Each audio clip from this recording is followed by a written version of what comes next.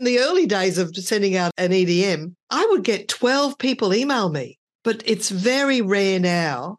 But what happens is when somebody wants to get in contact with me, they might pick up an old email that I sent out and contact me that way. But I've just started doing the SMS messaging to people that I have their mobile phone for, and I'm using a service now. And I remember I had an intern who said, "You send emails, they're free. Why are you paying to send out SMS messaging?" I said, "Just you wait, we'll do our figures." And I believe this is a different channel of communication. Some people may not respond to an email, but they might respond to a text that feels more personal. And that's exactly what's happened.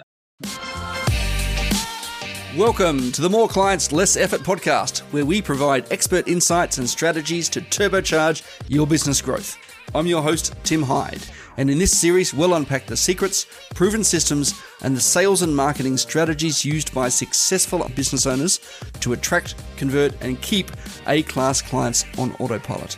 Whether you're a seasoned entrepreneur looking to scale your customer acquisition or a budding startup owner looking to crack the code on attracting the right clients, you've come to the right place. Join us on this journey to building a thriving business that leaves a lasting impact. Now let's get started.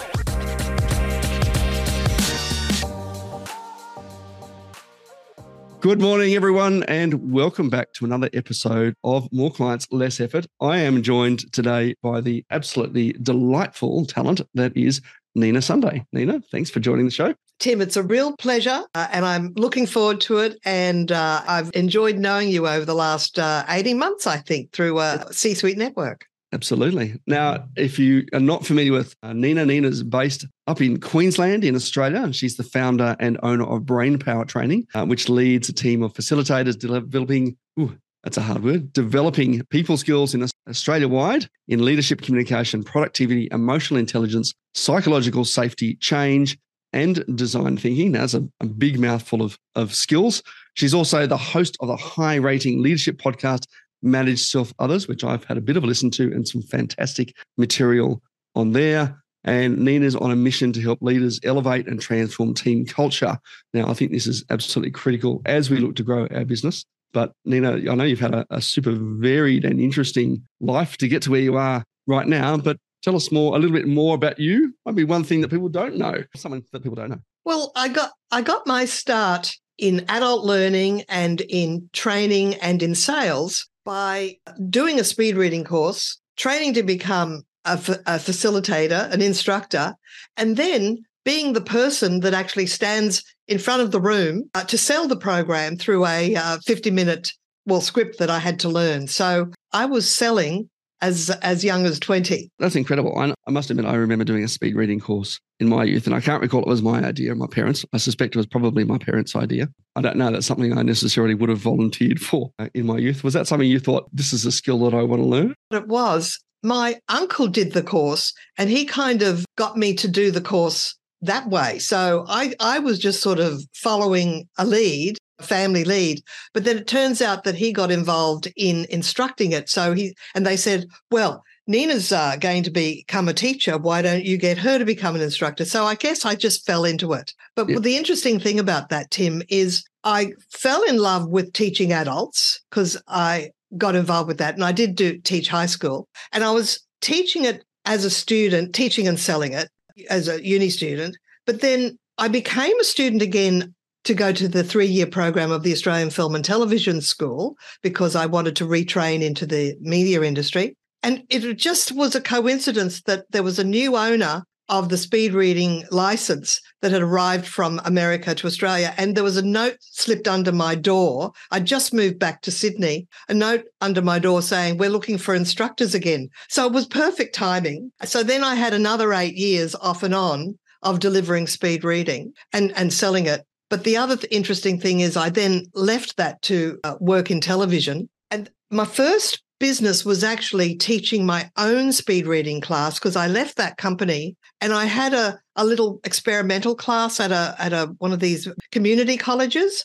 And they said, well, as long as you give them this copy of the book, it was Read Better, Read Faster by someone, but you can teach whatever you like. As long as they're happy, we're happy. So I had for 2 years my own experimental group to experiment all the ideas I had that the company that I had worked for didn't want to know. We've got a system and that works. No improvements, thank you. So I put all my improvements into this experimental group that changed every 2 months. By the end of 2 years, I did a brain dump of all of my perfect career and what I would want in my perfect career.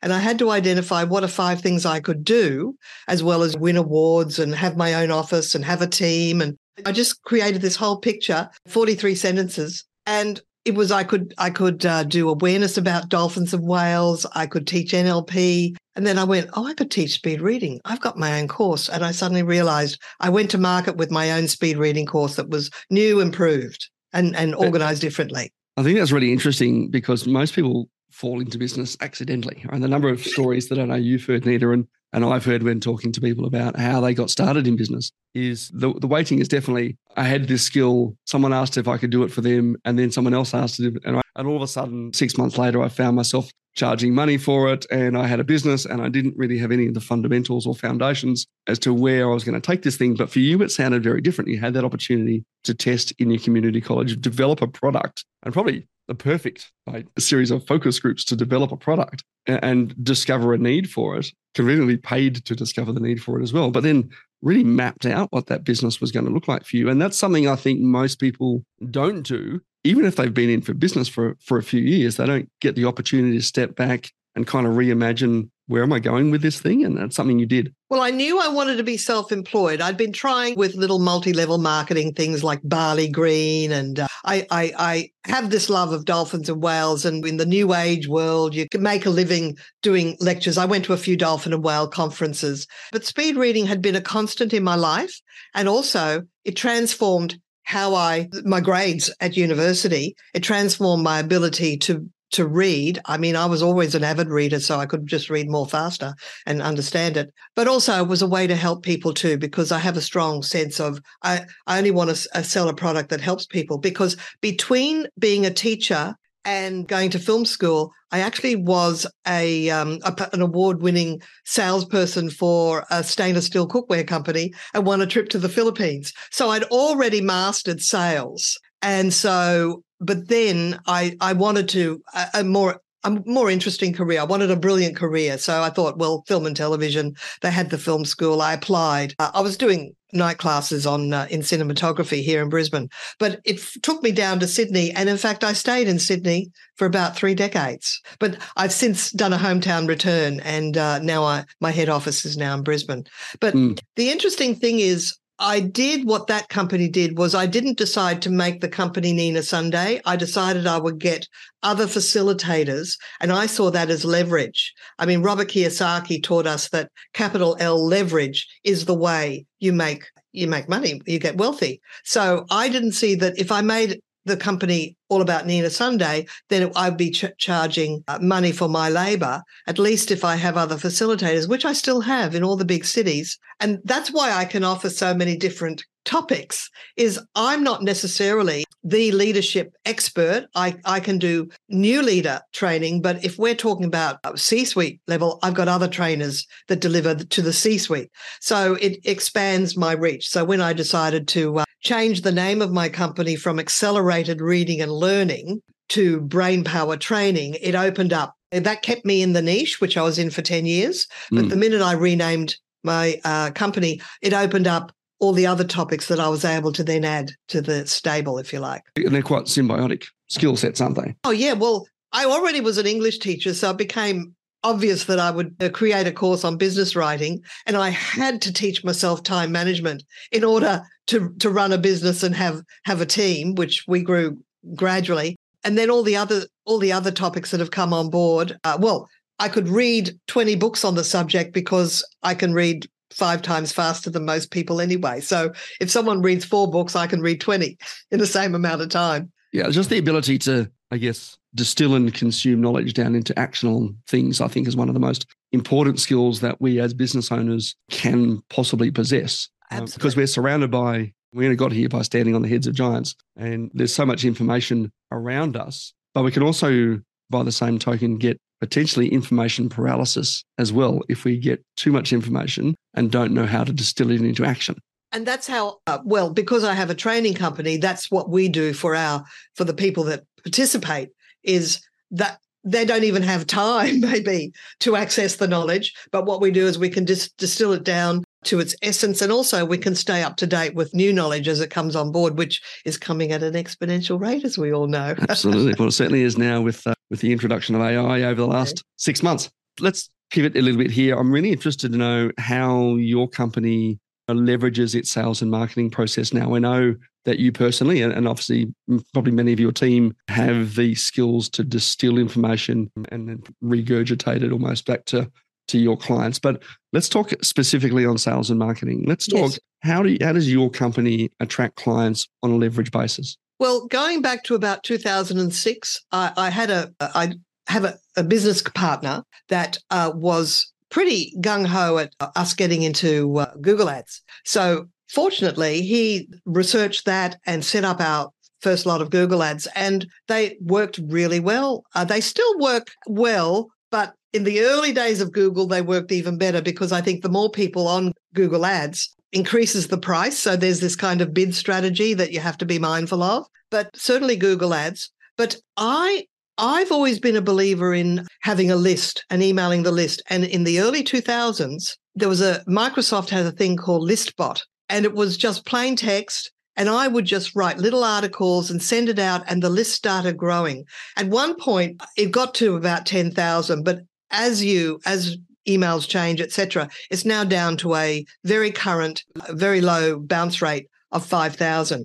And I'm pretty well, every Tuesday I aim to send one out. But if for some reason maybe I'm training that day and I didn't manage to get it written the week before, I don't mind if I send it out on a Wednesday or Thursday, but every week my list gets something. And it's usually informational, not just marketing PR, because that's when people will click off. It needs to be something that is of value, because they want something that's what's in it for them. So the regular electronic direct mail to clients is really important. Yeah, I think that's a really interesting one. And we often talk about having massive lists of 100,000 and, oh my God, look at all the opportunity. But I think you've touched on a really interesting point there, and a really important point that people should pay attention to. It's not the numbers on the list, it's the kind of engagement rate of that list. And I was a bit slow to find out the benefit of knowing who opens, because I remember these services that came along that said, "Oh, well, you'll find out who opens your list." I went, "Oh, well, they'll get back to me if they're interested." Because in the early days of sending out an EDM, I would get 12 people email me, but it's very rare now. But what happens is when somebody wants to get in contact with me, they might pick up an old email that I sent out and contact me that way. But I've just started doing the SMS messaging to people that I have their mobile phone for, and I'm using a service now. And I remember I had an intern who said, "You send emails, they're free. Why are you paying to send out SMS messaging?" I said, "Just you wait. We'll do our figures." And I believe that this is a different channel of communication. And some people may not respond to an email, but they might respond to a text that feels more personal.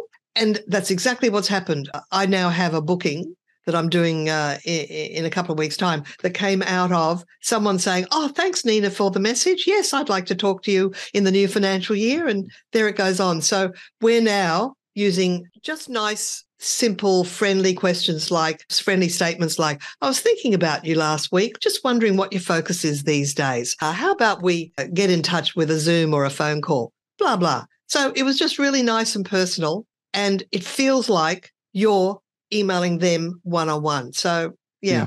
That's new. And I think that's a really key thing, right? It's not just value email on everyone. It starts to get this storytelling, start to build this relationship. And I know some of our listeners will have heard me say this before. It's not all about having 10 kids on the first date. We do need to build a relationship with people to the point where they'll say yes to potentially having 10 kids as well. Right? And that's the depth of relationship that we want. So I'm going to sort of step back a bit here and just look at how you've built your funnel and how you've created leverage in what it is that you do. So we've got Google Ads. I know that you have a fantastic resource available, which is your Selling Skills ebook. That'll link will be in the show notes, but brainpowertraining.com.au/selling-skills-training. So if you want to grab a copy of that, you certainly can. Again, the link will be in the show notes. But we're running Google Ads to a landing page that now has the Selling Skills playbook on it. Yes. That puts people onto your list. You're asking for their mobile phone number as well as their email now. Yes. And then building a nurture sequence of little micro content that's friendly, that's personable, that's interesting and valuable to your prospects until such time as they're ready to raise their hand and say, hey, Nina, it sounds like you've got something that I might want. And of course, I have the podcast now where I can break up a video podcast that goes for maybe 30 minutes into little snippets. And I can send that out as an informational piece on my electronic direct mail, but also in my social media. I'm very active on LinkedIn, starting to be more active on Facebook, on my podcast page there. And I've got a new social media specialist who will get me more active on Instagram, because you can't be an expert at everything. And I've decided that I want to own my LinkedIn channel, but I'm getting better at spreading across all the social media channels. But I find the podcast amplifies my presence and elevates the perception of people. Well, number one, they can get a sense of who I am, how I speak, how I ask questions, and also the quality of my guests sort of rubs off on me too. So I've added the podcast as well.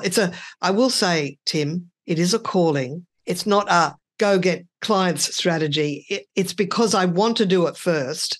And number two, I can see that there's all these side benefits as well. I still find it a bit of a challenge to find out how I get in touch with my listeners, because they don't tell me who they are. It's a bit like radio. You don't know who they are. Yeah, absolutely. It is. I think it is like that, right? But we're creating content, and I love this message, I think, from Gary Vaynerchuk recently. If you're on social media, which most of us are in some capacity, right? You want to be on social media as the content creator, not the content consumer. Absolutely. And the other thing is, I used to have this little personal motto in the days of carrying a book around, always be reading, ABR. But now my motto is always ABW, always be writing. And if you can't write, create a podcast, get on video, interview people, right? And that can be your content creation as well. I love it. I get my my young assistants to interview me, and then I've got my own content that I can then turn into a little mini book as well. Yeah. I think the opportunities to create content like that now for distribution, right? Obviously, you can't just do the content creation and do nothing with it. You've got to put it out there to your network, right? And it's a great way of not only attracting people that you want into your world, right? Attracting the right clients to you, but also repelling the wrong ones. Well, yeah. Yeah, there are a few tire kickers, let me tell you. And the people that try and bring you down with your price, like you're adding all this value. Look, I was very happy. There was one client that kept saying, oh, we'd like it again, but can you do it for less? I'm going, hey, it's a year later. We can't do it for less. She ended up leaving. It's like, well, we'd already given her all this value, and now it's like sometimes the cheapest client wants the most for as little as possible. So sometimes they're better off out of your life. Remarkable how that happens, isn't it? It speaks to mindset. Let's make another pivot. I want to wrap up today's podcast, Nina, and you've shared some absolute value bombs in your process and your journey. We always finish with a bit of a quick fire. My first question to you would be, we talked a lot about speed reading and the value of being able to sort of consume lots of information at once. How many words per minute? 2,000 words per minute with excellent understanding. However, depends on the complexity of what I'm reading. And I won't speed read poetry or a novel where the craft of the language is so incredible that you want to just go, oh, that sentence was poetic. I want to think about that. Like a Tim Winton novel, I may not speed read. Business books, on the other hand, are consumed like popcorn at a movie. Yeah. What's one lesson your job has taught you that you think everyone should learn at one point or other in their life? I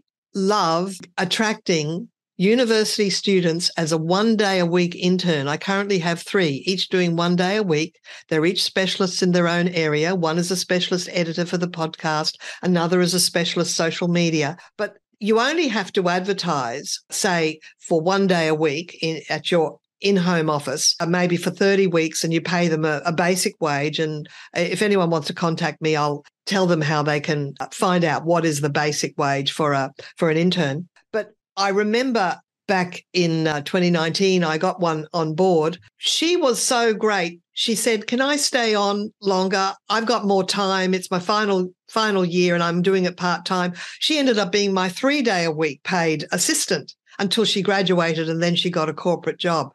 But she got an amazing first job on the basis of the internship that she did with Brainpower Training. So I find that if you get an intern, you've got a future captain of industry while they're young, but they still have the incredible fresh mind that you can brainstorm with. So I really value having my recruiting interns as a ever repeating source of talent. Yeah, that's awesome. Of all the keys to building a great team, what do you consider the most important? Well, I always start the day with a big picture meeting. And generally, if it's for the 1 day a week person who isn't really like when at one point I had a team of 10. So I'll talk about that. There's two ways. There's what I do now and what I used to do when I had a big team. I used to have let's stop work and have morning tea together at about 11 a.m. Unless it was one of those super fast charge days where we just didn't have time to stop. But most days we had morning tea together. And I got it from a book called The Happiness Centered Business. And I went, why am I allowing my people to go up and just get their own tea or coffee and go back to their desk? Why don't we just do it all together all at once at 11, which we did. And then after chat time had stopped, I would then say, okay, mini meeting. And then we would just have a mini meeting. Not every time, but it was an opportunity to have a mini meeting. And what we understand about the 8 good behaviors of a manager is one is you must understand what's happening in people's lives. And that's how you found out what was happening in people's lives. What I do now is because I have my assistant coming in that's been away for a week, what they were doing last week may not be our focus this week. So I prepare ahead of time a task list. I really just do it as a bit of a brain dump. And then together we sit down and discuss what they are. And I assign the order of priority because they haven't got the big picture view. I do. And I know what must be done and then what I'd like to be done. So I think giving guidance as to priorities is really important, but as well, because I have lunch with them. I make sure we eat lunch together. Finding out what's happening in people's lives is really important. Yeah, absolutely. I think so. Actually, it reminds me of an interview I went back, going back years ago. I was invited to interview for the position of a project office manager or something, and to head up the project management office at HP in Canberra. And the guy who was interviewing me said, look, we've got this really kind of siloed culture right now. How would you fix this? And I said, well, I'd put on cake. Yeah, exactly. And he didn't like that answer, and I didn't get the job. Well, that was his lack of foresight, because that's exactly the answer, Tim. You've nailed it. There we go. All right, last but not least, Nina, where can we find you online? How can we get in contact? The quick and easy email is nina@ninasunday.com. That goes to my speaker website, or there's info@brainpowertraining.com.au. That's my cash cow, my training company.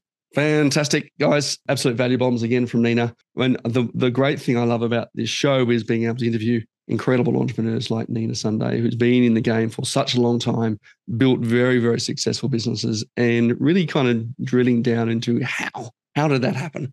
And we've just got some insights from Nina's business today. Thank you again for joining us on another episode of More Clients, Less Effort. Nina, thanks again for joining us. A total pleasure, Tim. It's always a pleasure speaking with you, and I gain some insights from your feedback and responses too. So thanks so much. Fantastic, guys. We'll catch you next time. And until then, take care. Bye for now. Thank you for joining us on today's episode of More Clients, Less Effort. Join us next time for another insightful discussion filled with actionable advice and inspiring stories, all geared towards helping you grow and scale your business simply and easily. Remember to subscribe to the podcast on your favorite app so you never miss an episode. See you next time.